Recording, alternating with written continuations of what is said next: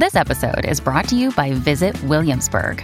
In Williamsburg, Virginia, there's never too much of a good thing. Whether you're a foodie, a golfer, a history buff, a shopaholic, an outdoor enthusiast, or a thrill seeker, you'll find what you came for here and more. So ask yourself, what is it you want? Discover Williamsburg and plan your trip at visitwilliamsburg.com. Welcome to Done and Done. I'm Alicia, your hostess on this podcast journey, all things Dominick Dunne, where nothing is linear and everything is connected. But today we're actually going to go a little linear, but still always connected. Before we begin our investigation today, I have a spyglass here with shout-outs for our newest Patreon supporters at Done and Done, Melissa N. and Tammy F. Holy cats, y'all are amazing. For all of our Done and Done community on Patreon, stay tuned this week for a new bonus episode, as well as information about our upcoming Joan Didion book club later on in the summer. So much thanks to all of y'all, and to you for coming back to listen. I know that we are continuing through our Marilyn Monroe arc, but here again, there are some stories about our players that round out our Dominick Dunne universe. We're going to see some of them again in this story. We're introducing a few in this story that we will come back to a little bit later on as well. Our man Nick will write about Jacqueline Kennedy Onassis upon her death, but her life is so fascinating. Even more fascinating is how Jacqueline Bouvier will align into the Kennedy family throughout this arc. Much of this story I have sourced from Edward Klein's wonderful book called All Too Human, The Love Story of Jack and Jackie Kennedy. It is a wonderful resource if you are looking for further juicy details about this particular story. These next two episodes will cover that love story of Jacqueline Bouvier and Jack Kennedy, covering their backgrounds, their courtship, their engagement, and their wedding. Let's investigate.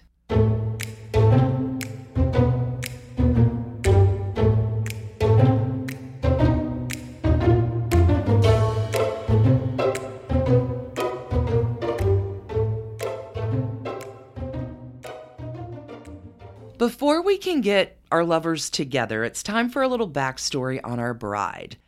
Again, connecting to so many players and places in our universe, let's meet Jacqueline Lee Bouvier, born July 28, 1929. July of 1929, folks, still in the good times, but it's not going to stay that way for long.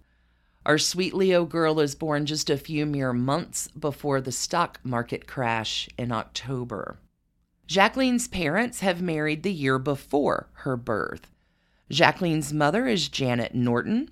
Janet is 15 years younger than her groom, who at the time of their wedding was the 37-year-old bachelor, Jack Bouvier. And Jack Bouvier, maybe on paper, looks like the package. He looks a lot like Clark Gable. He's got dark hair. He's very dashing. Jack Bouvier is a fan of the sun lamp as well. He really likes to get tan. This will create Jack's nickname of Black Jack or Jack the Shake.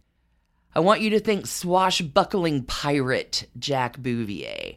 Wide lapel suits, paisley ties. His ride is a black Mercury convertible. Jack is a regular at the 21 Club, a regular in the best seats at boxing at Madison Square Garden, as well as always has a cocktail at the Racquet Club. Jack will like to flaunt that the Bouviers are French royalty, which is not necessarily true, but let's make it clear that Jack Bouvier is one tan talker. Also, Jack has told Janet, his future bride, that the Bouvier family is loaded with dollars, which isn't exactly true. There is not fabulous wealth in the Bouvier family. And Janet Norton, who I presume before it all shakes down was sweet and kind and all things good up to this point, will not be after her marriage to Jack Bouvier and throughout the years. Janet turns a little bit into a pariah, but the line of clarity is very easy to understand with how the things that women go through within love and marriage and divorce forms Janet for her future years ahead.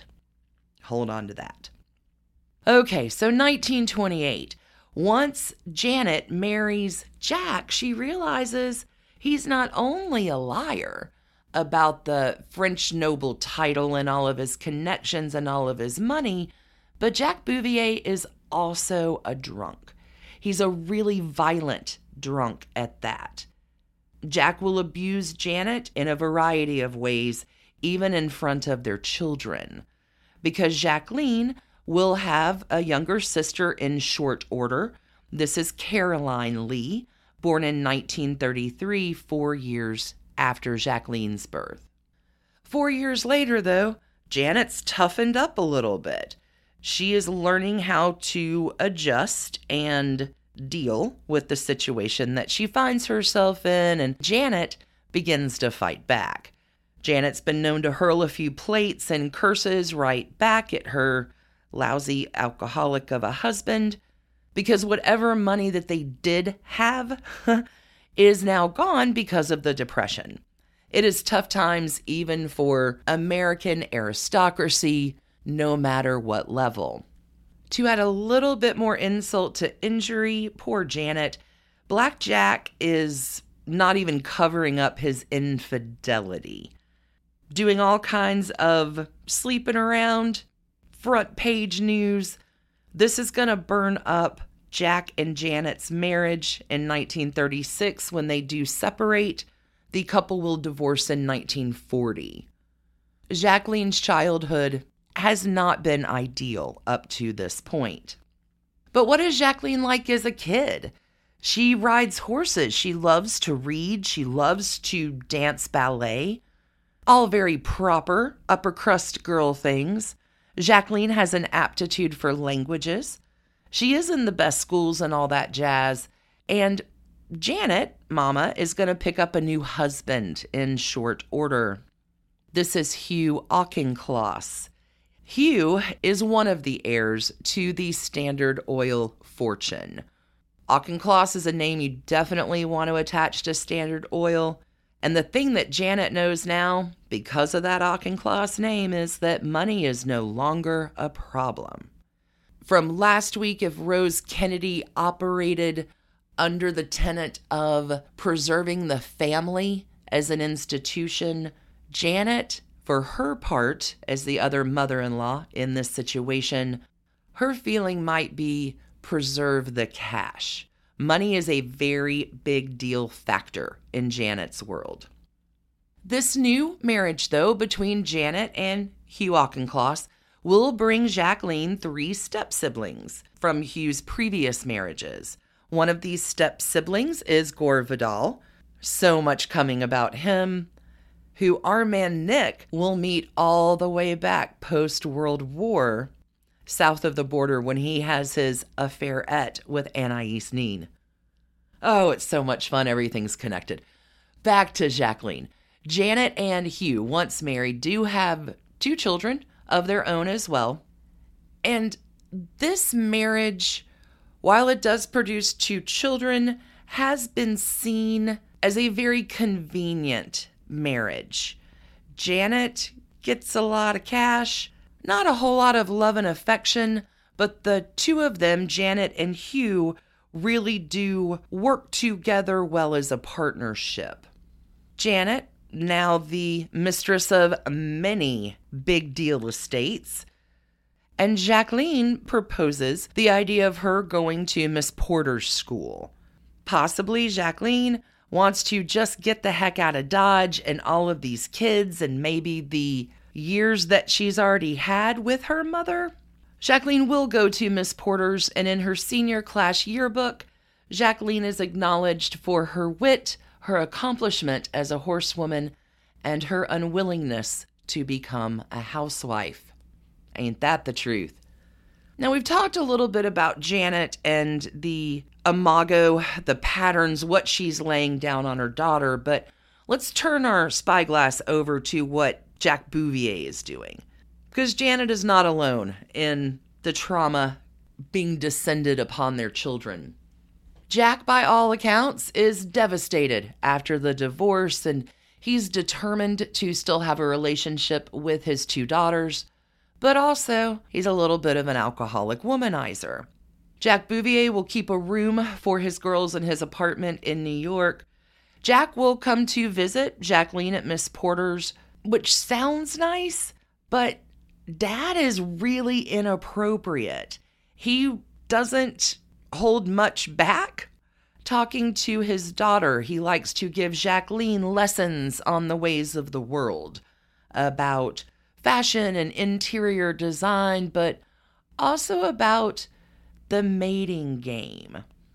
How to catch a man, how to keep a man.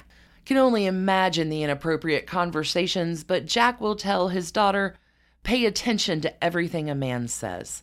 Fasten your eyes on him like you are staring into the sun. Be inaccessible, untouchable, mysterious. Once a man possesses you, her father warned, he automatically loses interest. From the time that Jacqueline is old enough to understand what is involved in the mating game, her father is telling her entirely inappropriate things and having conversations that are sexually stimulating.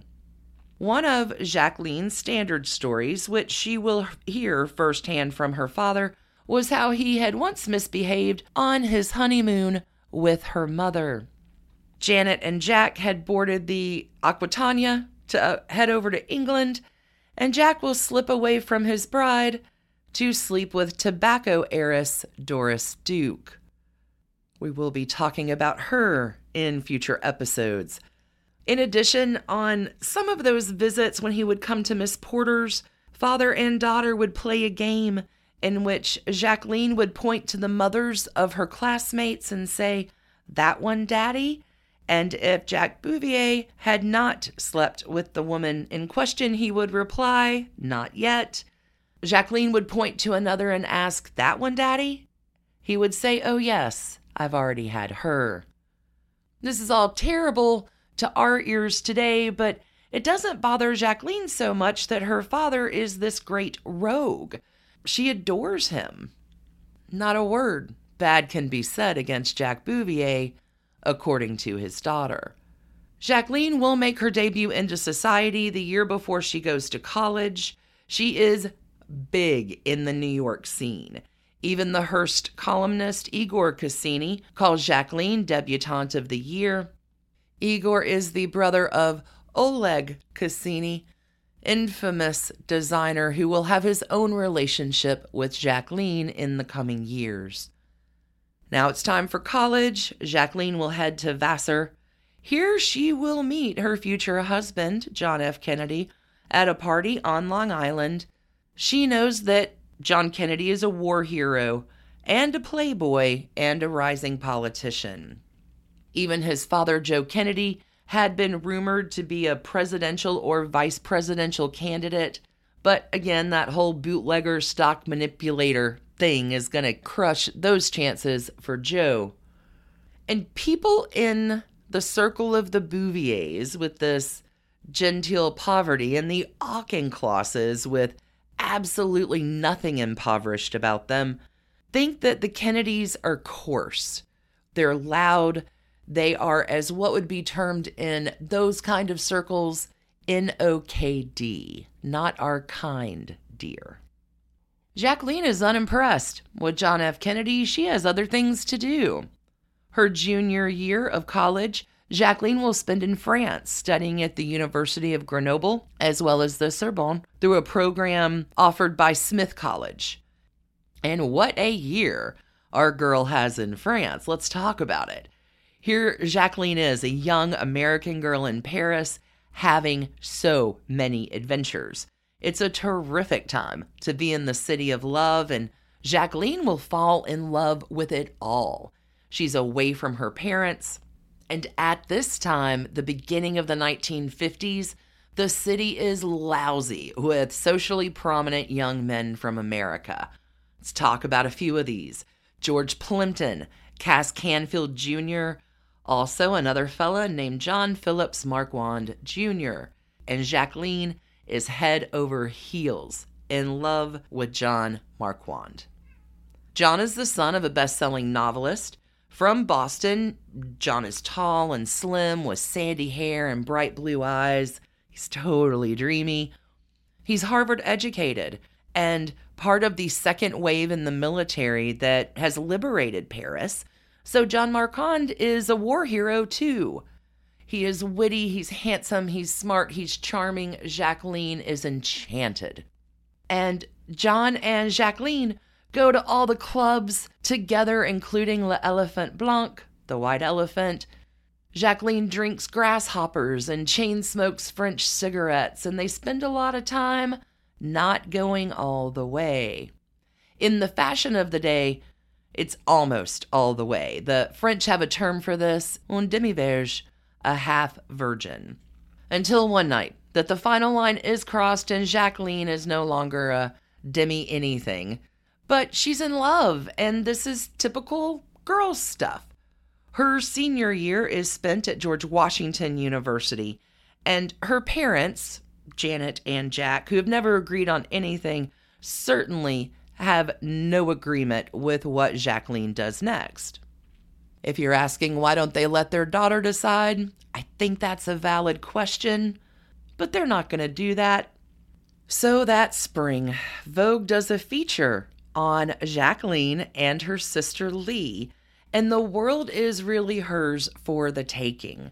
Jacqueline has applied for Vogue's Prix de Paris, which is this contest that Vogue does every year. The winner of this contest gets a trial year as a junior editor in Paris. It is a terrific opportunity for anyone, but especially for a woman in the time where women's options are still quite limited. Jacqueline will apply. She is selected into one of 12 finalists from a candidate pool of almost 1,300.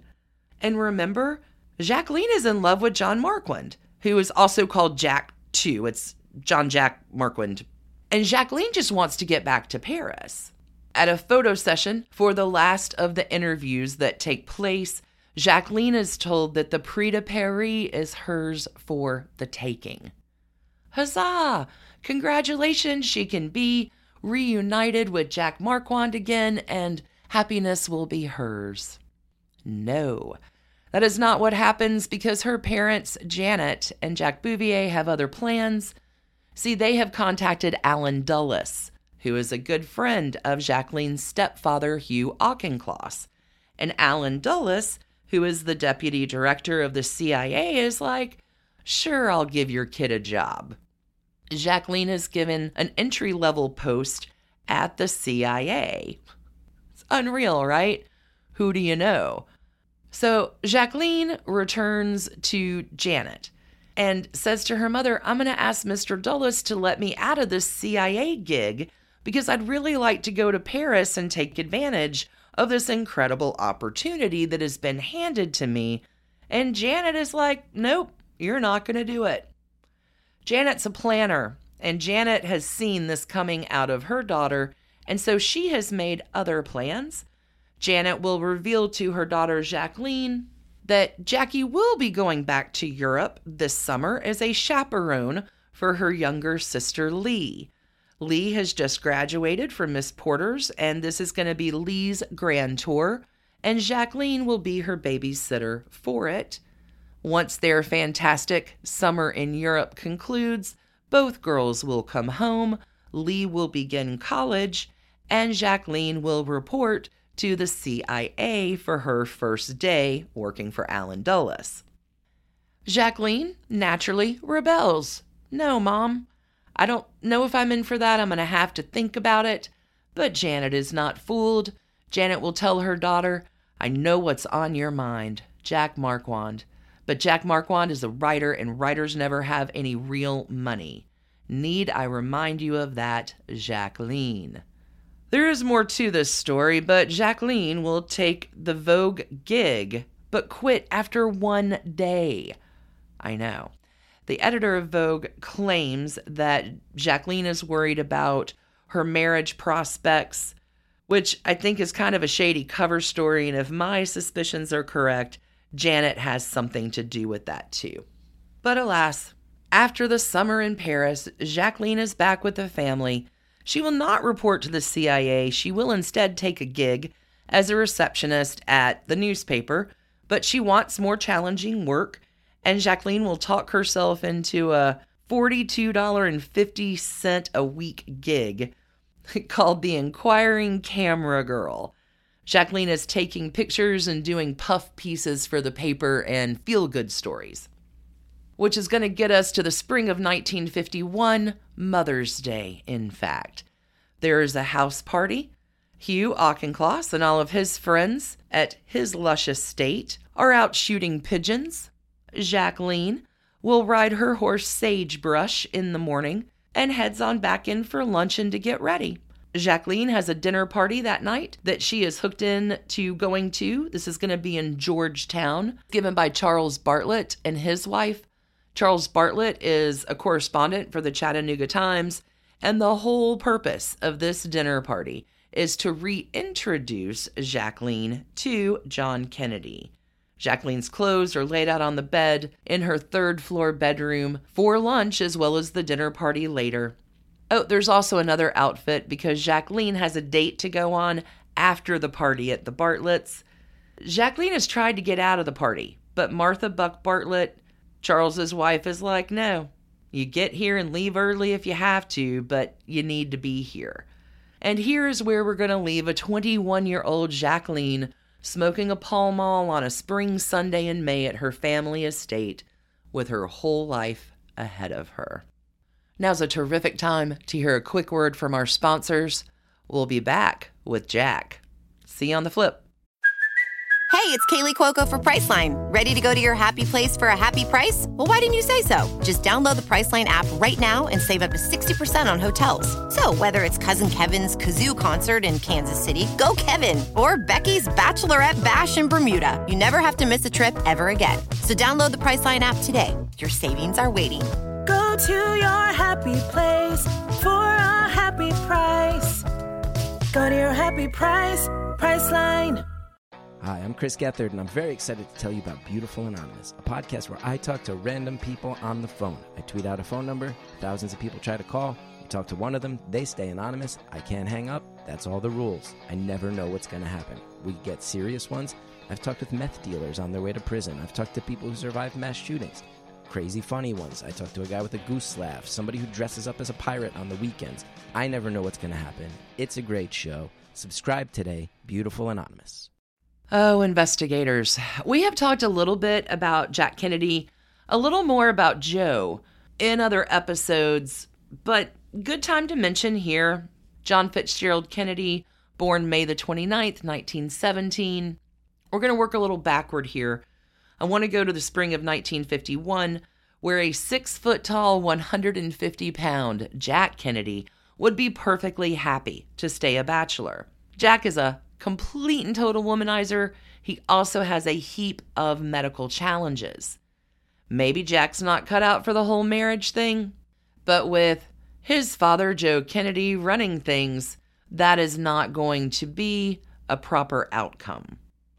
Joe Kennedy has told his son that he is now old enough and running for higher offices with an eye on the top job himself. Jack is going to need a perfect Catholic wife. She's got to have the right look, the right breeding, and the right image to go with the image that Joe Kennedy is crafting for his son. Now, you'd think Joe would just realize how lucky he is to be crafting that image and given the opportunity. Since childhood, Jack had been the victim of high fevers, seizures, collapses. His formative years have had many serious illnesses, and Jack on some level doesn't want to be seen as physically weak. His family lives in fear that if his medical truth comes out, it will be his undoing for their political plans. Let's add on to that any kind of medical challenges will diminish your strength. They undermine you psychologically. And Jack will take a different alter effect to this. he begins to accept that he's not going to live for very long and is going to do a lot of, what do the kids call it these days? YOLO. You only live once. He becomes reckless. How can he defy the odds? How can he seek pleasure at all costs? How can he not ever take himself too seriously? Jack does not expect to live beyond his 40s. In 1947, just a few years before our couple meets again, Jack has collapsed in England. Here he is rushed into a London clinic. He is treated by Sir Daniel Davis. The doctor tells Jack that he has Addison's disease, which is a destructive disease of the adrenal glands. This is the diagnosis all these years later from all of these conditions that have plagued Jack, not just throughout his childhood, but his early adulthood too. 1947 is a very difficult year for Jack Kennedy. His life is touch and go for much of it. Pamela Churchill, who is Winston Churchill's daughter-in-law at the time, will be told by Dr. Davis, that American friend of yours, he hasn't got a year to live. Jack Kennedy does live. And Addison's disease alone is pretty tough, but then add to that a venereal disease diagnosis back from 1940, Jack now has a whole complex regimen of medical treatments. At this time, Jack is being treated with a synthetic substance. The abbreviation for this substance is DOCA. This is administered in the muscles of the thighs and back. Additional cortisone treatments are given, but the combination eventually of additional cortisone and DOCA boost Jack's libido, which increase his already extraordinary sex drive. Jack has had a physical revival. Joe Kennedy again begins to take his son's political prospects far more seriously. Now, for the first time since Joe Kennedy's death, Jack's older brother, which happened during World War II, Joe Kennedy Sr., Papa, is daring to dream again of a Kennedy in the White House. But we got to get Jack to Washington first. And first up, it's his time in Congress. This is where Jack is. He is working now as a member of the House of Representatives for the 11th District in Massachusetts, where on a fine spring day in 1951, Jack Kennedy, congressman, will be headed to a dinner party at Charles and Martha Buck Bartlett's home in Georgetown. Okay, so now we get to this dinner party facade. There's a little bit more that you need to know here. Undercover, it's all a setup. Charlie Bartlett is just a pawn of part of a bigger plan. The bigger plan has been set up by Arthur Kroc. Arthur Kroc at this time is the chief Washington correspondent of the New York Times.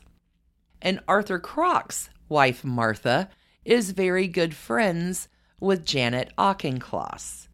These women have gotten together and have done a little brewing with some ideas. See, Janet has complained to Martha Kroc about Jacqueline and her nonsense and what on earth are we going to do with that girl? Which is actually very minor compared to what Martha's husband, Arthur Kroc, is doing. See, Arthur Kroc has been called an honorary Kennedy. He's done all kinds of favors for a lot of years for Papa Joe Kennedy. Arthur Kroc is a newsman. And Joe Kennedy, who is worth $200 to $400 million now, knows all about the power of the press. Arthur Kroc and Joe Kennedy talk every day and have talked every day for 20 plus years. It is in the mid-1930s that Arthur Kroc will promote the appointment of Joe Kennedy, again, notorious stock swindler, as the head of the Securities and Exchange Commission. Arthur Kroc will help edit and rewrite Jack Kennedy's senior thesis at Harvard. Arthur Kroc will find Jack Kennedy a literary agent, as well as title the subsequent book from that thesis called Why England Slept. Arthur Krock was the ghostwriter for Joe Kennedy's 1936 campaign manifesto, I'm for Roosevelt. And after Joe Kennedy had all but destroyed his political reputation by advocating the appeasement of Nazi Germany, Arthur Krock floats trial balloons in the New York Times on behalf of Joe Kennedy's potential candidacy for the presidential nomination. Arthur Krock has been a pretty big help to Joe and the Kennedy family so far, so why not volunteer to help find a suitable bride for Jack? Here, Arthur will turn to his wife, Martha. Everyone agrees in town that the most eligible young woman is Jacqueline Bouvier, the daughter of Martha's good friend, Janet Auchincloss. However, when Martha goes to Janet, talking about this potential matchup, Janet's kind of a no-go. She thinks the Kennedys are vulgar. Please let me assure you that Janet has not struggled all these years to secure a place for herself in this very Protestant, very wealthy world, only to see one of her daughters go off and marry what she considers to be Irish Catholic riffraff. Janet wants for her daughter to have the prestige that comes with marrying into society.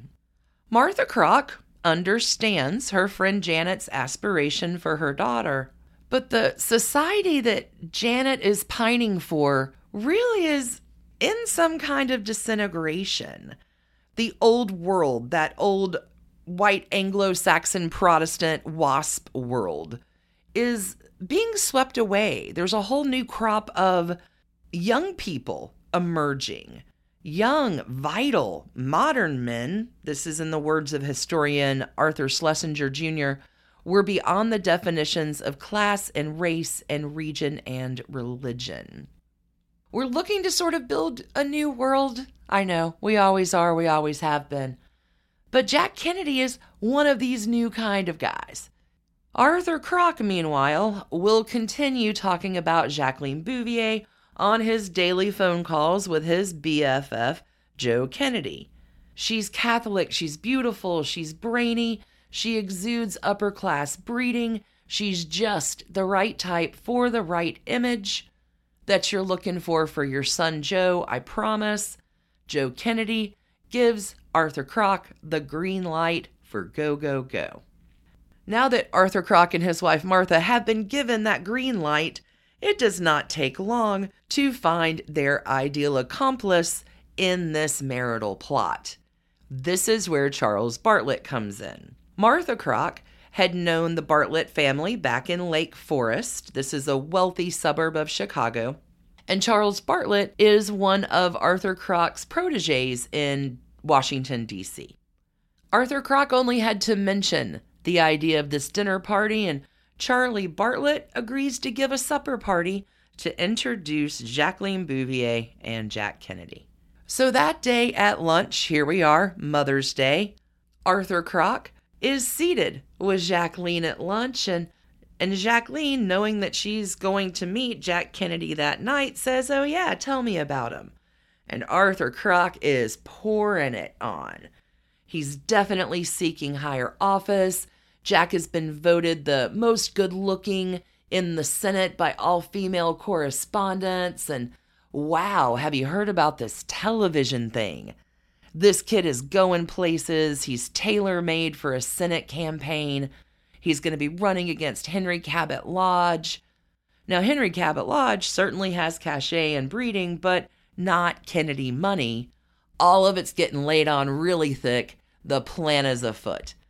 Let's get to the dinner party. Holy cats.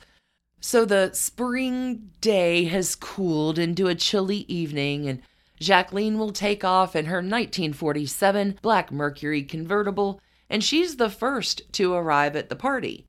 Probably because she wants to get the heck out of there and go on her next date. Other people will show up, though. There's a socialite and accessories editor at Glamour magazine. This poor girl has been invited as a backup in case Jack Kennedy doesn't really like Jacqueline Bouvier too much. Guests do arrive. Jack Kennedy breezes in. He's going to be 34 years old in just a few short days and getting a lot of pressure from his father to proceed with the plan. Charlie Bartlett will hand Jack a drink. Jack will take that drink and sit on down on the couch next to Jacqueline. And Jack, by all accounts, is looking pretty good. He's just been down to the family home in Palm Beach, so Jack is tan. But there's something more than that to him. Recalling Gloria Emerson, she will say it was his nonchalance. Add to that his sense of self-entitlement, which you sometimes find among the rich and very beautiful. He expected people to pick up after him, take notes for him, get him tables at restaurants, make sure that he had clean towels. That is a very alluring quality in a man. I might not agree with Gloria Emerson on that one, but let us continue our story. It is on the couch that night that Jack Kennedy realizes that Jacqueline Bouvier has very different qualities than any other girl he has known. Jacqueline is not blatantly sexy like the girls he normally dates, nor is she rowdy or boisterous like his own sisters. Jacqueline is altogether a different kind of girl. Jack will tell a friend later, "I've never met anyone like her. She's different from any girl I know." At this dinner party with the Bartletts, there is talk of Joe McCarthy. I want you to keep in mind here that two of Jack's sisters, both Eunice and Patricia, have dated Joe McCarthy, reinforcing here that Washington, D.C. is a very, very tiny world. So is the strata of players with that kind of cash. Naturally, if it's a good party, you know there's going to be charades. Jack and Jacqueline are placed on different teams. There's some flirting. There's some help across the aisle. Dinner is a complete success, and certainly love is in the air. The next day, Jack calls Jacqueline. Oh, he's charming. He's wickedly funny. He will ask her about her college exams. They'll gossip about mutual friends, but Jack does not ask Jacqueline on a date. Jack will tell his friend Langdon Marvin a bit later, "I don't want to marry a girl who's an experienced voyager. And I'm not referring to travel on land and sea. I mean, I don't want to marry a girl who's traveled sexually, who's sexually experienced. I want to marry a virgin." So here we have Jack Kennedy lamenting about the kind of girl he needs to find. But few girls really meet up to his demanding and exacting standards. Jack will keep thinking that Jacqueline Bouvier is different, but apparently not so different. And then he never gets the bravado to call Jacqueline again. He is talking to everyone in Washington, D.C. about her, but no contact. And by early October of this year, remember, dinner party happened in May, early October, Jack is off on a round-the-world tour to drum up interest in his Senate campaign. It is in part of this tour in Tokyo that Jack, self-treating with the pharmacy that he travels with, will collapse. He will end up with a temperature of 106 degrees. Robert Kennedy, Jack's brother, will call their father Joe and say that Jack is not expected to live. All of Joe's father fears are coming true. He thinks it's a repeat of 1947 and all hope is lost.